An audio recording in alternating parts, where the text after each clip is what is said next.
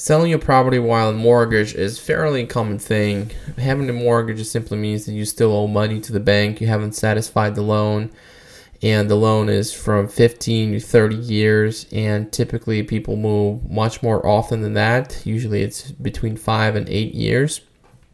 So what will happen is you'll set up the price for your house. Hopefully it's higher than the amount you owe to the bank, because if it's not, it's already a short sale and the bank has to approve it. But if it's higher than that and you calculate all your costs that's going to be associated with transferring the property, all the transfer stamps, the title fees, the attorney fees, the realtor commission and all that, and then you at the closing you'll receive a check minus what you owe.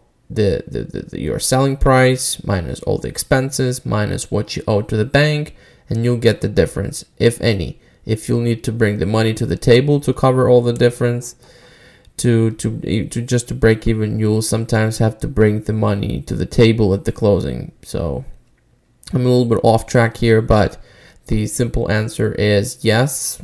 Everybody sells, almost everybody. 90% of sellings are happening with a mortgage in place.